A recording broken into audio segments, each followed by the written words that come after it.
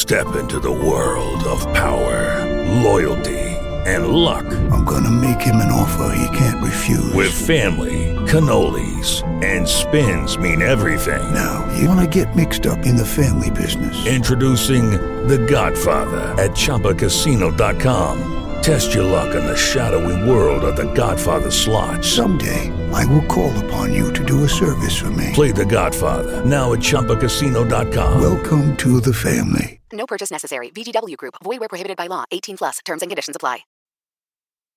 Hello, and welcome to another edition of Play Me or Fade Me. And thank you for joining us as always.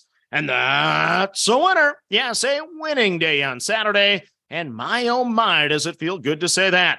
So let's recap the winning card for you. In the FCS playoffs, we played Montana State.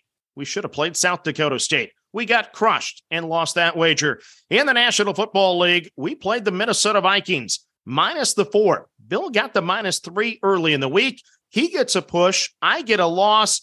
But when the Vikings rallied to get the outright win, my day turned around. After that, it was all sunshine and blue skies for me as I run the table. In the nightcap of the National Football League, I had the Dolphins plus the 7.5. I cashed that bet. In college basketball, we cash on North Carolina -1, UCLA -2, Arizona -3, San Francisco plus the 7. And for good measure, they win outright at UNLV for us. So thank you to the Dons. On Twitter, you backed UCLA. That was a winner. You add it all together, we make $345.46. We didn't get all of it back from Friday, but we chipped away at it, and it also gained some confidence in college football. I didn't play the games once again. I started 0-2 in college football, but I won the last 4, so my bets would have gone 4-2 in college football. And then also, kind of funny here, in college basketball, the last 5 games I eliminated from my card all would have won. So I could have gone 9-0 in college hoops on Saturday, but if I would have added more on Friday, I would have went 0-9. That's how streaky I can be. But now, before we get to the picks for Sunday, there is still time to join our contest on Better Edge. I'm now in second place. How about that? I lost half my bankroll on the Seahawks on Thursday night. I had most of my bankroll on the line with the Vikings money line. And yes, I rallied from 33-0 down to cash that ticket. I felt that was a little lucky, so I rolled most of that bankroll into the Dolphins plus the points on Saturday night, cashed that. So now I'm in second, and only 5 of the 16 players in the contest have a positive bankroll so far. The leader's up $491. I'm up $306. With 3 sessions on Sunday plus Monday Night Football, it's still anyone's game. $5 entry, $100 was added to the payout. It's a winner-take-all, and right now the winner would win $180 as of today. Then your Better Edge gift of the day from me. Larry out there said he really likes the Jaguars today, so I'm going to go with him, and I'm going to lay 7 points with Jacksonville. So if anybody wants America's team, the Dallas Cowboys plus 7 for $20, it'll be out there first come, first serve on Better Edge. Now let's get to the picks for Sunday, and we start in the National Football League. Once again, these are the plays from the podcast with Bill in Florida earlier this week. I'm on the Panthers minus the 2.5 over the Steelers. I'm on the Falcons plus the 4.5 at the Saints. And I'm on the Giants plus the 4.5 at the Commanders. No additional plays for me in the NFL. I'm going to sit tight with what I have. We'll just add our 4 college basketball bets to the card. So we start with Auburn minus the 1.5 at USC. So Auburn is only shooting 43% on the season and only 28% from beyond the arc. So that's a concern for head coach Bruce Pearl and the Tigers. They have a 1-point win over Northwestern. I think it was like 43-42, by the way. They have a 5-point win over St. Louis, but nothing else that should excite you.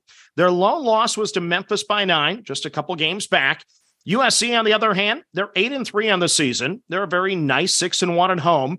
They have a nice 2-0 start so far in the Pac-12. They took Tennessee to overtime before losing. That's an impressive loss. Both teams have played a soft schedule, though, not the best out of conference. I like the top-end talent at USC, but I think the Tigers play the type of defense that could give the Trojans a fit. Plus, USC is without a defensive stopper in the paint. It's the first road game for the Tigers, so I don't like that. This is the last chance for the Trojans to get a marquee non-conference win to help the resume come March. I don't like that, but I'm still going to back the Tigers, minus the 1.5 at USC. Next up, it is New Mexico, minus the 2.5 over Iona. It is father against son. Richard Pitino and his Lobos are one of just 5 remaining undefeated teams in all of college basketball.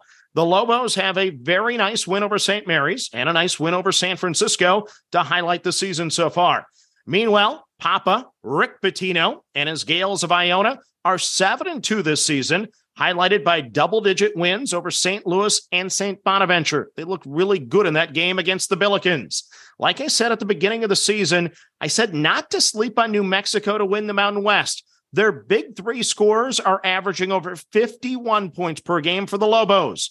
New Mexico has the top-end talent. The Pit will be absolutely rocking tonight. I think little Pitino gets the best of the old man. I'm taking New Mexico, minus the 2.5 over Iona. Next up, it's Belmont, plus the 6 at Chattanooga. So this is an in-state battle. Both teams played Middle Tennessee last time out. Chattanooga won on the road by 9. We cashed on that ticket. Belmont lost by 10 in overtime. That was a tough defeat. The Bruins are just 6-5 on the season. They're 1-3 on the road. 4 of their last 5 losses have been by 8 or more. That's not good when we're only getting 6. The Mocs are 8-3 on the year. They're winners of 6 straight. They're 5-1 at home. Both teams have played and lost to Lipscomb this year. Chattanooga has played a slightly better schedule. They score a little bit more. They give up a little less. They rebound much better. They shoot better. They have the home court edge. They have the revenge angle since Belmont beat them last year. It's even ugly sweater day at the gym. I say all of that before I back Belmont plus the 6. Belmont has a kid named Shepard that averages over 20 points per game. They're coming off a loss. Once again, it's an in-state battle. I want the points. I'm on Belmont plus the 6 at Chattanooga. Then the final game on the card is Valparaiso, minus the 9 over Elon.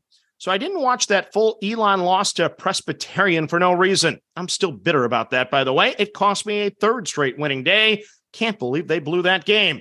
So if they burn me in back-to-back, well, I'm done betting on them, and I might cry. Elon is 2-9 on the year. They're 0-4 on the road. They have 0 Division I wins, and 6 of their 9 losses have been by double digits. Valparaiso is just 4-7. They're 3-1 at home. Their top 2 scorers average over 37 points per game. The metrics look similar, but Valpo has played a much tougher schedule. Already played a couple Missouri Valley games on the resume.